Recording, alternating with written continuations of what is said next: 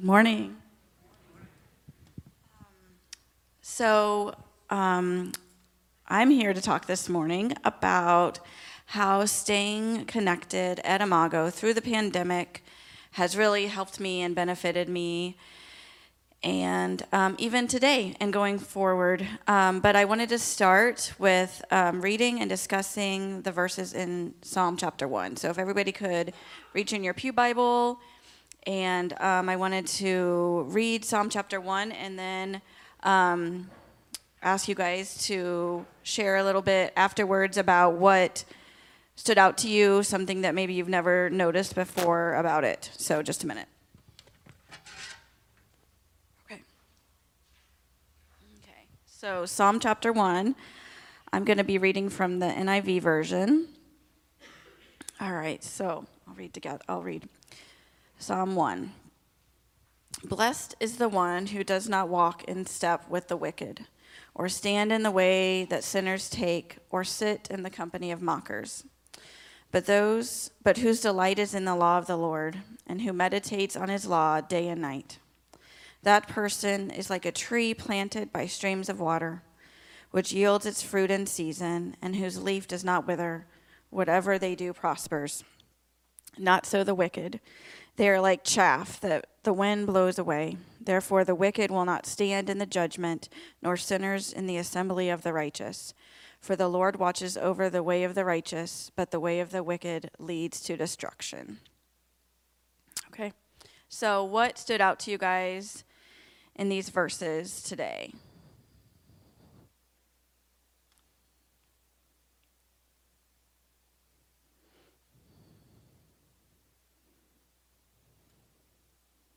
Mandy?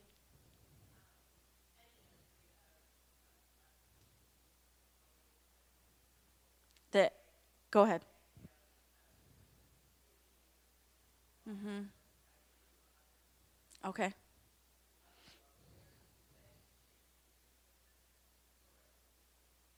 Mm-hmm. The tree idea of digging in your roots deep and the tree producing fruit that will nourish others. Yes. Corey?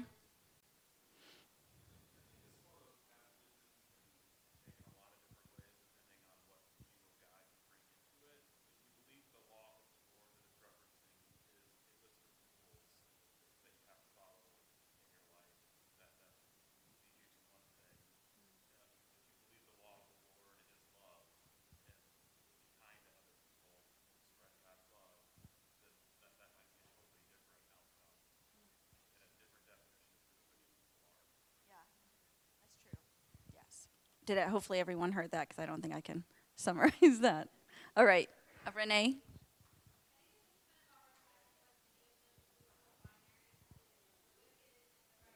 Mm-hmm. Mm. Yeah, it makes things black and white, where a lot of things in our world are very gray. Mm-hmm. Anyone else? Okay. Well, I wanted to talk a little bit about a tree that's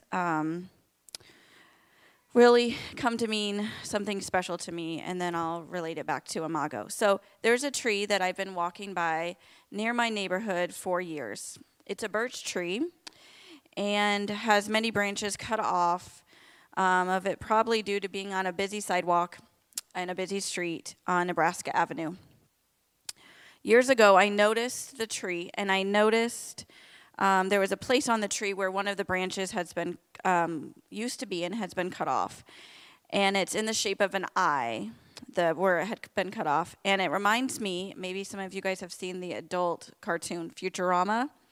It reminds me of Leela's eye, and so I think of an eye when I see it. So I found myself looking at this place on this birch tree each time I walked by or ran by it, and it became kind of a friend to me, and something I could see often, and it brought me comfort. And now, years later, I walk by it, and I didn't know at the time, years ago, but I know now that it's on the route to my daughter's elementary school, so I see it almost every day when I walk or bike or run by it. And most days I pass it, and I try to make a point of looking at it. And because it's an eye, and I don't know, but anyways, it seems to speak to me in some ways to say, I see you. And it has come to mean more to me as I walk my daughter to school and go home, and we go through the ebbs and flows of life, and it's still there, and it's still consistent, and it provides consistency for me.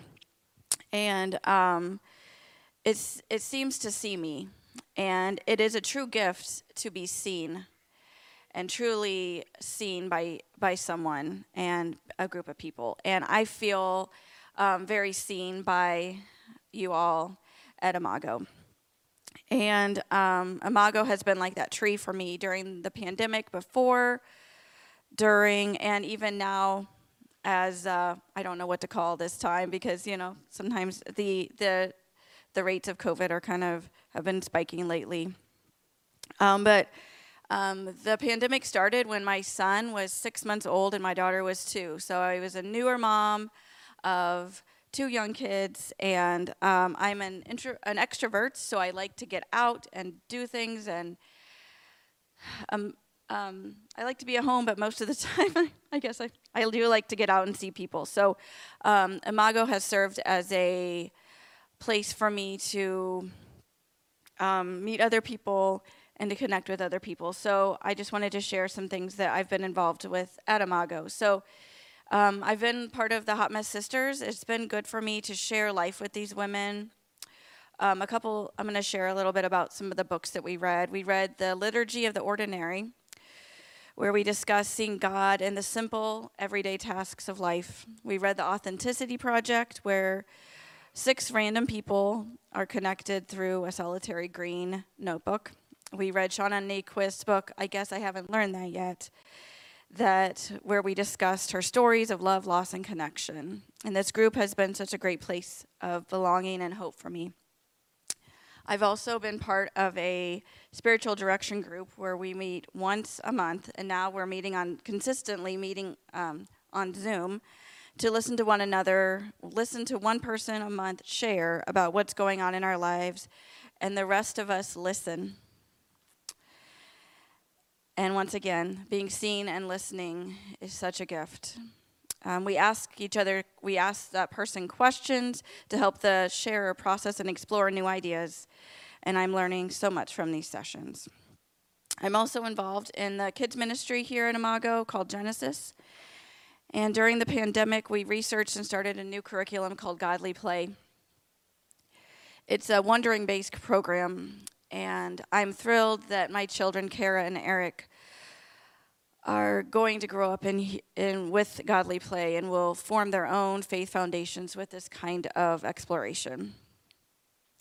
There have been other activities in the last few years that I've been involved in, and just simply showing up in this building or at home typing text messages or chatting with friends that have been so life-giving for me. We could also, I wanted to also share that speaking up for the outcast and the destitute and those who some would call the other is a big part of Imago, and I'm very proud to be part of this community who loves, cares, and speaks up for these wonderful, lovely people. Everyone here truly is welcome.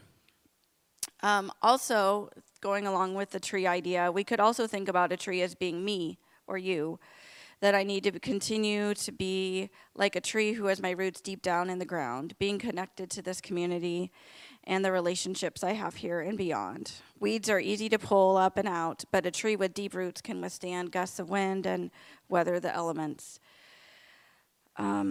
I'm so thankful for this Imago community and what it has brought to me, what she's brought to me over the last few years. And as I think back to the birch tree on Nebraska Avenue, I'm reminded how it has weathered various elements and has stood there for me and stood there for many decades and now is speaking to me And I've shared that with Kara and Eric that this is my favorite tree. And they, unprompted, have chosen their own favorite trees along Nebraska Avenue. And that's been really fun. So I'm very thankful for this Imago community and that I've stayed connected. And I just wanted to encourage you guys all to dig your roots down deep and to stay connected at Imago. Thank you.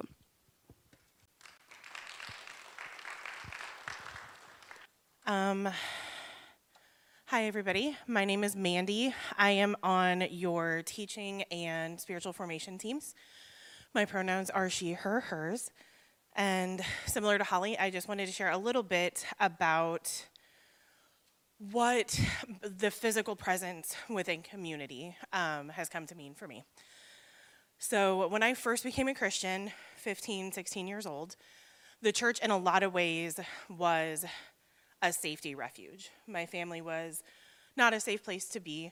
My home wasn't necessarily a safe place to be. And in the church, I found belonging and acceptance and people who could not only give words to what I had experienced, but also show me a path forward through forgiveness and working on my own self-view and understanding the unconditional love of God. There was a lot of really good, a lot of good that came out of my very first church experiences. We were a charismatic church based out of an Assemblies of God history. And so the idea behind coming to church was very much about being there whenever the doors were open. As a charismatic church, that was a lot of the time. We had revivalists come through for a week at a time. We had Sunday morning that would last sometimes 3 or 4 hours as, people's prophetic songs and utterings would occur. And then, of course, there was the afternoon lunch and then the Sunday night service, Wednesday night service, small groups, youth groups. I was in for all of it. Not only because it did provide a place away from the lack of safety that I experienced, but I did begin to understand that there was something magical about being with this group of people. We talked a lot about a passage in Hebrews 10, and just a couple of verses here. It says, "Let us hold unswervingly to the hope we profess, for he who is promised is faithful. And let us consider how we may spur one another on toward love and good deeds." This is the key. "Not giving up meeting together, as some are in the habit of doing, but encouraging one another, and all the more as you see the day approaching." Do not forsake the gathering together of the brethren. We heard it all the time. And the idea very much communicated was that there was an obligation on the part of anybody who was a real disciple to be there as often as the doors were open. And so I learned at an early age that unless I had a real strong reason not to be there, God's expectation of me was that I would always be there. As I got a little bit older, into my 20s, I became a little less precocious and started to understand things like work shifts and family obligations and the other things that pull adults away from sometimes being able to be at a service. I was on staff at a church where we developed a Saturday night service because we were really close to Bradley campus, and we had a lot of folks that were in like the physical therapy program, other things like that, where they had shifts on Sunday mornings with their internships. And so this Saturday night service opened my eyes to realize there is a responsibility sometimes on the part of a community, based on the people who make up that community, to figure out creative ways to create spaces where people can engage. And us shutting down that Saturday night service became a really big sticking point for me, in that we knew the faces and names of the people who were no longer going to be able to be part of our community when we made that decision. And so it was one of the first times in my mid-20s that I realized just how heavy that responsibility is on the part of people who run a church. I also experienced, and it's ironic that we have one starting here, so I want to preface by saying this is in no way meant to be a reflection of the new women's group that's starting at all. I'm very excited that that is happening. But as somebody who didn't have kids and worked Monday through Friday during the day, I did always struggle with the fact that every opportunity for women to gather was during the week in the middle of the day. It was one of many things that made me feel like I just worked better with the dudes. Like we would talk theology and do those kinds of things, and they typically had their stuff on weekends. With the women, it was very difficult to engage because the crux of our community at that time was that a lot of the women were stay-at-home moms.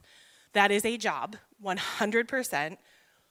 Nothing disparaging at all in this, but for me personally, it was a little isolating because those were the only opportunities that the church provided. So I started to see through my 20s that engagement with the church can seem fickle, even though it's not always on the part of the person who is not able to engage. Sometimes that fickleness is just based on what is available from the church to the people at that time. Does that make sense? Is that tracking so far? Okay. I came to Imago in my late 20s, and at that point, church wasn't so much about safety and refuge for me anymore, but it was about identity. So being part of Imago was its own identity, pretty much from the beginning. We were a weird church. I mean, from day one, we were not a typical Peoria church. That was the whole reason we started. I didn't come for the first 8 months, specifically because people kept telling me, oh, there's this, cool, hip church that just started. You would be perfect there. And I was like, never have those two words been used to describe me.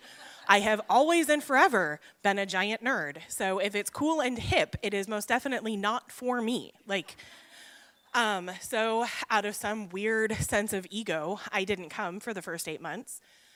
And the first time I walked in the door, I was like, son of a gun, this place is the closest thing to Cornerstone, which is a music festival that is very near and dear to my heart. This is the closest to that energy I have ever found in a community. And it, to this day, continues to be the closest to that energy that I have ever experienced. And if you've ever heard me preach, you know that that's a big deal. For most of the time, in the first 5, 6, 7 years of my time at Imago, I was single. And Shane Claiborne, along with some others, put out a book of common prayer sometime during this season. It was when we were in the Arcadia building. But it had a prayer, a set of prayers at the back for occasions. So if there was a death due to violence in the neighborhood, or if you wanted to dedicate a community garden, things like that. One of the things in there was basically a commitment to celibacy for those who were not Catholic, but wanted to make a similar kind of commitment to the church. I didn't think that that was my calling forever, but was very sure that for a couple of seasons it was. And so with my small group, and by extension a larger part of Imago, I had committed myself as a single person in the service of the church. And what that means is that I was back to trying to be here every time the doors were open. So if it was a service that I wasn't one of the recipients of, I could still participate in making it happen for others. I will never be the person who's watching kids. I'm sorry. They don't dig me. they don't dig me, and I don't always get them. So if there was anything else I could do, though, to try to make a space more available to the people in the church, I felt like I didn't have kids. I didn't have a spouse. There was nothing at home to pour that energy into. So I treated Imago like my family, like my nuclear core. And that was great for a long time. And then Imago and I had a brief parting of ways while the community figured some things out that pertained to my personal identity. And for that season, I stepped away, and I was part of another faith community. However, Dustin, for those of you who remember Dustin Height, he was still the associate pastor here at the time, In fact, at that time, I think he was the interim pastor. And we would still get together for coffee regularly. He never stopped using terms like our church or our community. Like, he would not get it through his head that I was no longer a part of Imago. And then it turned out I was the one with the thick skull. Some things got resolved, and I found that there was now an open door to reconciliation, if you will. And so I was able to step back into the community, and for the last 4 or 5 years, it's been really beautiful to see who we've been becoming. But then, of course, the pandemic.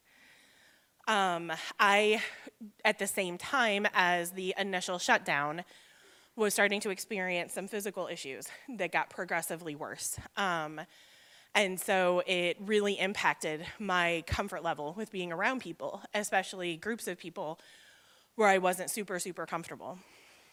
And so I very much am grateful for the fact that we created spaces for us to at least participate with services virtually through chats and, the online services and all of that. Very grateful for it, and still take part in it on a fairly regular basis as I get out of the habit of being at home all the time. But through that, what I realized was, even today, there are a lot of reasons for me to stay home and watch the service. It's really hard to call it participating for me, I'll just be honest. But to at least be able to stay connected with what we're talking about, the people who are showing up, see faces that I love, even if I'm not there to hug them. But I will say that while that list of reasons is important, my partner usually is working on weekends. When she has a Sunday off, it's very important for me to spend that time with her. I'm still adjusting to not being in pain on a regular basis, and so I'm having to get literally back into the habit of realizing my default isn't to stay at home. My job is very intense right now. It goes through waves, but there are times that Sunday morning is literally the only chance I have to not wake up to an alarm and actually have a slow morning. At 20, I judged the people in their 40s who said things like this. I am now the person in my 40s saying, "Dear 20-somethings, I promise you'll get it later. Go ahead and judge. It's okay." But while there can be a lot of really good reasons to stay home, and while I'm really, really grateful that Imago continues to provide that opportunity, there is something that happens when I walk through these doors. There is something that happens when I get to see your faces, when I get to hug you, when I get to have a 5-minute, super intense, very personal conversation with somebody that I barely know outside of an acquaintanceship, but can let me pray for that person for weeks after that. There is something that happens when I see God in your eyes, and I recognize something foreign to me that is beautiful and holy in you. And my faith is not right, is not complete without those things. And so while the list is shorter for the reasons to come and be here and present with you physically and emotionally and mentally in every way, that one thing on that list, that indescribable experience that I have with you and because of you with the divine, really does outweigh all the rest of it. I'm a frail person. There are still times I'm going to be watching from home, excited to see all your faces and the backs of your heads. But it is a true commitment of mine to remember the thing that I'm feeling today that only happens when I'm here and present with you all. And I really hope, whether you're here watching or not at all aware of what's happening here, that we are better when you walk through the door. There is a face of God that is missing when you are missing. And that is not meant to be an obligation statement. I want you to understand, to me, Imago no longer represents just refuge, and it no longer represents identity. Your family, in a way that I've never had before. You accept me as I am. You let me come as I am. We don't agree on everything. We might fight sometimes. But at the end of the day, there is a mutual commitment to each other that cannot be outweighed by anything else. And so I want to read this passage again, just to wrap up. And I hope that you hear it as the invitation that it is. Participation at Imago will never be obligatory. Do we need physical hands for coffee and to set up, tables sometimes? Absolutely. Do we need you on the stage and in back and helping with the kiddos? Absolutely.